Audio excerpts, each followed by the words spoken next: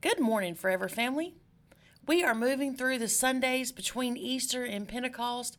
And today the Lord has really pressed upon my heart that we should revisit the 23rd Psalms. Now, clearly, this is a verse, and I'm talking 23rd Psalm, verse 1 through 6. This is something that I think almost everybody can recite, and it's probably, I'm going to go out on a limb here, it's probably the only scripture that everybody can recite in the King James Version.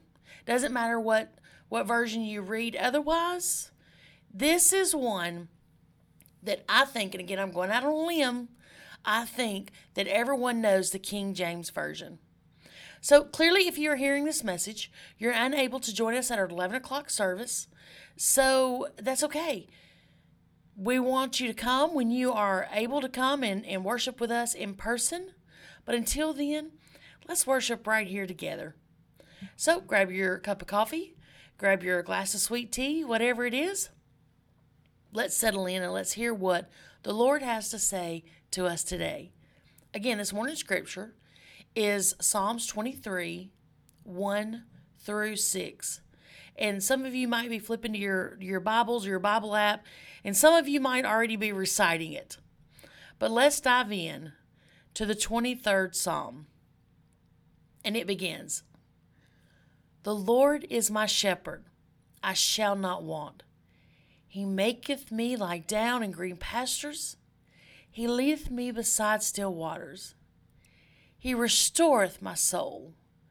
He leadeth me in the path of righteousness for his name's sake. Yea, though I walk through the valley of the shadow of death, I will fear no evil. For thy art with me, thy rod and thy staff, they comfort me. Thou preparest a table for me in the presence of my enemies. Thou anointest my head with oil. My cup runneth over. Surely goodness and mercy shall follow me all the days of my life, and I will dwell in the house of the Lord forever." This is the word of God for the people of God. Thanks be to God. Let's lift our hearts to the Lord in prayer. Dear gracious Heavenly Father, no matter where we roam, you are always providing for our needs, giving protection, guiding us, and you escort us through the valley. You never leave us in the valley. Even when the enemy wants to whisper that we're alone and you've abandoned us and you don't love us and we're worthless, you're always there.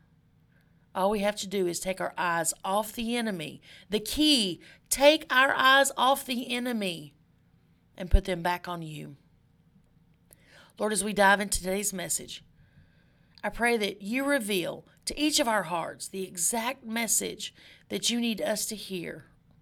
We ask all things in the precious and holy name of your Son, and all God's children said, Amen.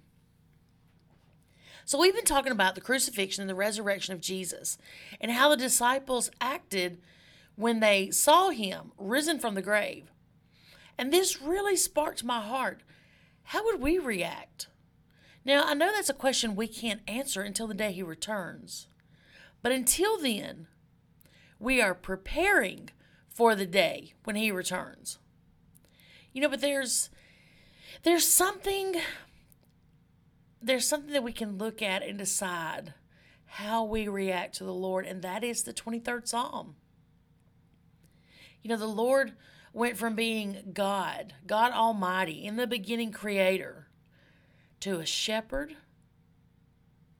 to the ultimate sacrificial lamb in the 23rd Psalm.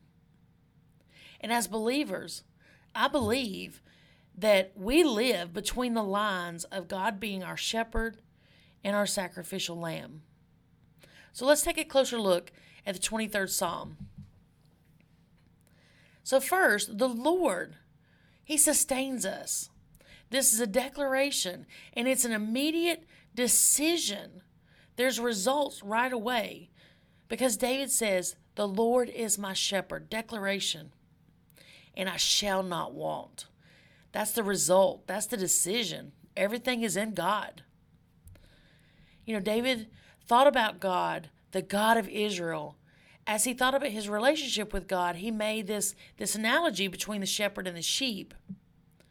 God's like the shepherd to David, and David is like the sheep to God. Now, this analogy is very common in the Middle East, the shepherd and the sheep, because, let's face it, we're sheep, we're stupid, we all do stupid things. I bet we can look at our past and go, I can't believe I did that. But God never left us, even in the middle of our foolishness. He was there guiding us. This is also a familiar idea throughout the Bible, that the Lord is a shepherd to his people. There are many scriptures, and I'm going to run through them kind of quickly, but there are many scriptures that talks about this. The idea begins as early as the book of Genesis, where Moses called the Lord the shepherd, the stone of Israel. That's in Genesis 49. And in Psalms 28, David invites the Lord to shepherd the people of Israel and to bear them up forever. In Psalms 80, it also looks at the Lord as the shepherd of Israel, the one who would lead Joseph like a flock. In Ecclesiastes 12, it speaks of the word that derives from shepherd. In Isaiah 40, it tells us that the Lord will feed his flock like the shepherd does. He will gather the lambs in his arms. In Micah 7, it invites the Lord, the shepherd, your people and your staff, just as it talks about in the days of old. And then we jump into Zechariah. Zechariah 13, it speaks of the Messiah as the shepherd, who will be struck and the sheep will scatter. Wow, that is still the way I see it today. There's so many attacks on the church and on faith, and the sheep scatter. We don't stand up. We don't stand together. We don't support each other. I still see that happening today. So the idea of Jesus as the Good Shepherd was very precious to early Christians. And one of the more common motifs at the catacombs paintings is of Jesus being the shepherd with a lamb carrying across his shoulders. And I don't know about you, but I can think of so many different churches with stained glasses with this exact replica, this picture.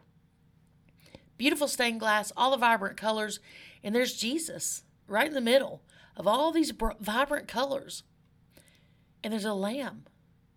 There's a lamb draped across his shoulders. But it's remarkable that the Lord would even call himself a shepherd. In the time of David, David knows this all too well because he was a shepherd. The shepherd was the lowest of all works. If a family needed a shepherd, they sent out the youngest son, just like David, just like they did with David. And it was not a pleasant assignment. But Jehovah chose to be our shepherd, as David says. The great God of all the universe came down and became a shepherd to take care of us. David knew this metaphor all too well. So the Lord is my shepherd. David knew this on like a personal level. David says my shepherd. He doesn't say the shepherd. He doesn't say our shepherd. My shepherd. For David, this is real and it was personal. There's an overwhelming idea when I think of the word shepherd that it's the loving and the caring. And if we think about the foolish sheep, I can only think of how much patience the shepherd needs. But David felt that he needed a shepherd. So the next part of the verse says, I shall not want. For David, the fact that God's shepherd-like care took care of everything. Again, it was a declaration.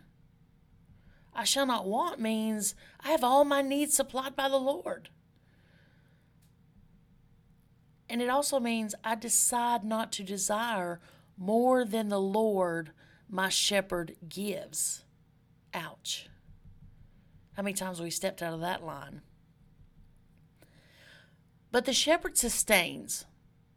He maketh me lie down in green pastures. He leads me beside still waters. The Lord as the shepherd knew that David needed rest when he needed it. And, sheep are,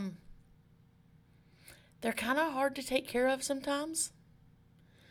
Sheep don't always lay down if they're uneasy. They get anxious. They want to be grouped together. So if anything throws them off, they don't want to just lay down. But the Lord makes David lie down and get the rest. And the green pastures. The shepherds have to know exactly all the good places for their sheep to rest and to eat. Now, we're talking about the green pastures, and I know here, especially in Alabama, we have rolling hills of just huge fields of green pastures. But that wasn't really the case. They would have to move from rich green patch to rich green patch. That's what they considered pastures. And the part of the Psalms where it says, He leads me beside still waters. The shepherd knows when the sheep needs rest in green pastures and when he needs the still waters. This wonderful image is so sensitive to the comfort and care and rest. But the still waters also represent the calming of the storms in our lives. So the Lord as a shepherd, He leads. But where does the shepherd lead us and why? Starting in verse 3, it says, He restores my soul. He leads me in the path of righteousness for His name's sake. So He restores me. That's the first thing. But why does He lead me? He leads me in the path of righteousness for His name's sake. He restores my soul. This is very just petite, hands-on. God has very tender hands when He is restoring us.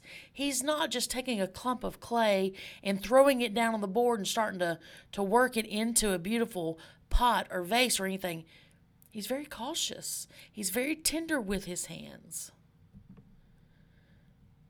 And so when He talks about also the verse of He leads me in the path of righteousness, the shepherd is a guide.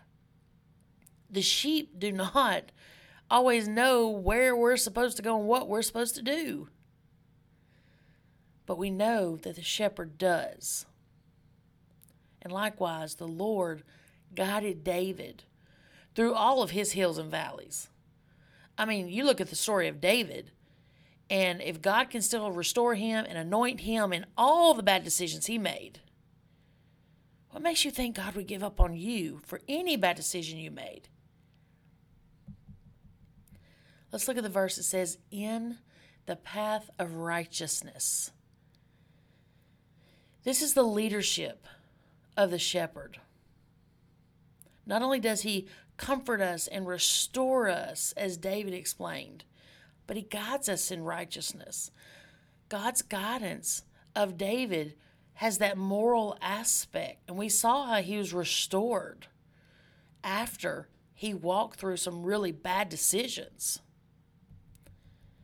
And then it says, for His name's sake. The shepherd guides us with this overarching view of glory, of everything that's going to happen. And as we walk it out and we're glorifying God, we're pointing people back to God when they see the change in us. So verse 4, it says, yea, though I walk through the valley of the shadow of death, I will fear no evil, for You are with me. Your rod and Your staff, they comfort me. This is a gift of a shepherd being in the present, in the now with us. And I walk through the valley. This is the first part of this darkness that David talks about in the 23rd Psalm. After the green pastures and the still waters and the path of righteousness, then we've got the valley of the shadow of death. The valley's not a mountaintop. It's not this big open pasture. But it suggests like a hedged-in, surrounded area. So the valley of the shadow of death, we're not actually facing death, but the shadow, the overcasting darkness. And that's where fear lies. That's where guilt and shame lies. That's where the enemy tries to make us so afraid that we would run from the path that God has put us on. So what David is saying is fear has outlined his path. It's a valley of the shadow of death that faces David as the ultimate defeat of evil. Okay, so, I've told so many people several times, we walk through the valley, but God never sends us anywhere that he hasn't already been, and he's not present with us. And there's so many things that David went through that we might even be able to say that the shepherd's his presence didn't eliminate the evil or the bad decisions, but it does take away the fear of the evil. So the scripture talks about your rod and your staff, they comfort me. So the rod and the staff were instruments of protection. It's this idea of this sturdy walking stick. It's used gently most of the time to kind of guide the sheep, put alongside the sheep and push them back so that they're not straying off. But it also is used for protection against predators. The Hebrew word for staff and rod, the Hebrew word for rod means stick. The Hebrew word for staff means support, as in walking stick. So they're basically talking about the same instrument. So verse 5. You prepare a table for me in the presence of my enemies. You anoint my head with oil, and my cup runneth over. I love just verse 5. You prepare a table for me in the presence of my enemies. This is such a big visual for me, that in the middle of all the chaos and everything that's trying to crush us, God prepares a table where he sustains us, gives us what we need. There's this huge banquet, just a huge spread on the table. And we're sitting there with all of our enemies, but we're protected. God's given us rest, given us time to eat and refuel. But I've also told several ladies that are in the recovery ministries, God will prepare a table for you in front of your enemies. And that's not to be boastful. What he is doing is he's showing your enemies, I provided all of this. I removed this child of mine from the jaws of death and set them down at a table, a banquet, a feast. I'm providing where the enemy was trying to destroy. You see, God's trying to give them a glimpse into what he can do if they turn away from the enemy. And it says, you anoint my head with oil. So what they would do was they would actually pour a very thick, heavy oil over the heads of the sheep, because the gnats and things would get in their eyes and their ears and their nose and cause infection and disease. Well, in the same way that God anoints our head is a protection. You anoint my head and my cup runneth over. Despite the dangers and the presence of our enemies, David enjoys a rich, wonderful time where he is refreshed by the anointment of the oil, being protected from the infectious thoughts and words and everything that the enemy tries to throw at him. But his cup runneth over because God never leaves him. And the last verse, Surely goodness and mercy shall follow me all the days of my life, and I will dwell in the house of the Lord forever. This is a blessing for our futures. You know, the host, God, the shepherd, he cares so much that he brought goodness and mercy to David. When we live faithful, we are surrounded by angels.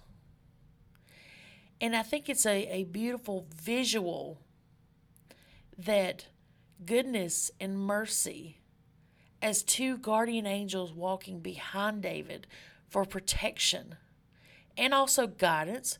If he veers off too far to the right, there's one angel. If he veers too far off to the left, there's another. But they follow him for all his days. Isn't that also very much how the Holy Spirit is? Goodness and mercy. And he's with us for all of our days. I love that visual. But most importantly, look at the Old Testament thought process of eating and drinking at someone's table. That is a mutual bond of loyalty. It's also like a token of the covenant. So, to be God's guest is not just to be an acquaintance, but is to live with him in loyalty and in covenant. So, there's so much more I would love to say about this scripture. Just these 6 little verses, they're just packed with so much. But my question for you this morning, church, do we pretend to have it all together while we're looking foolishly and wandering around like sheep because we're trying to impress the other sheep?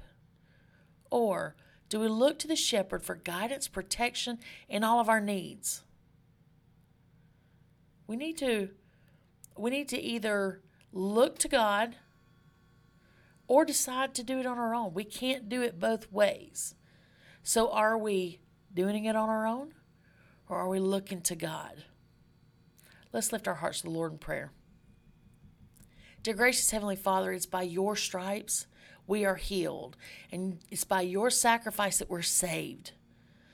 But you, Lord, as the shepherd, as the Holy Spirit of goodness and mercy, with us for all of our days. Lord, that is the only way we can make it through this world. Lord, we pray that as we go forward, that this message pierces each of our hearts. And Lord, I ask that you teach us how to walk it out so that we walk through the valley of the shadow of death, not boastfully, but with our eyes fixed on you. And when we sit at the table that you prepared for us before our enemies, we are not boastful. We're pointing people to you, to the Redeemer, to the Shepherd, who would leave everything to go find the one lost sheep, because that's what you did for each of us. And now we pray with one voice, as you taught your disciples to pray so long ago. Our Father, who art in heaven, hallowed be thy name. Thy kingdom come, thy will be done, on earth as it is in heaven. And give us this day our daily bread, and forgive us our trespasses, as we forgive those who trespass against us. And lead us not into temptation, but deliver us from evil. For thine is the kingdom, and the power, and the glory, forever and ever. All God's children said, amen. Church, please know I'm praying for each of you as we travel through this spiritual journey together. I pray that we'll have many experiences, being able to worship together and also being able to be God's hands and feet as he guides us and directs us. So until next time, speak life, be a blessing, put your faith feet into action to cause a positive ripple effect. Much agape, everybody.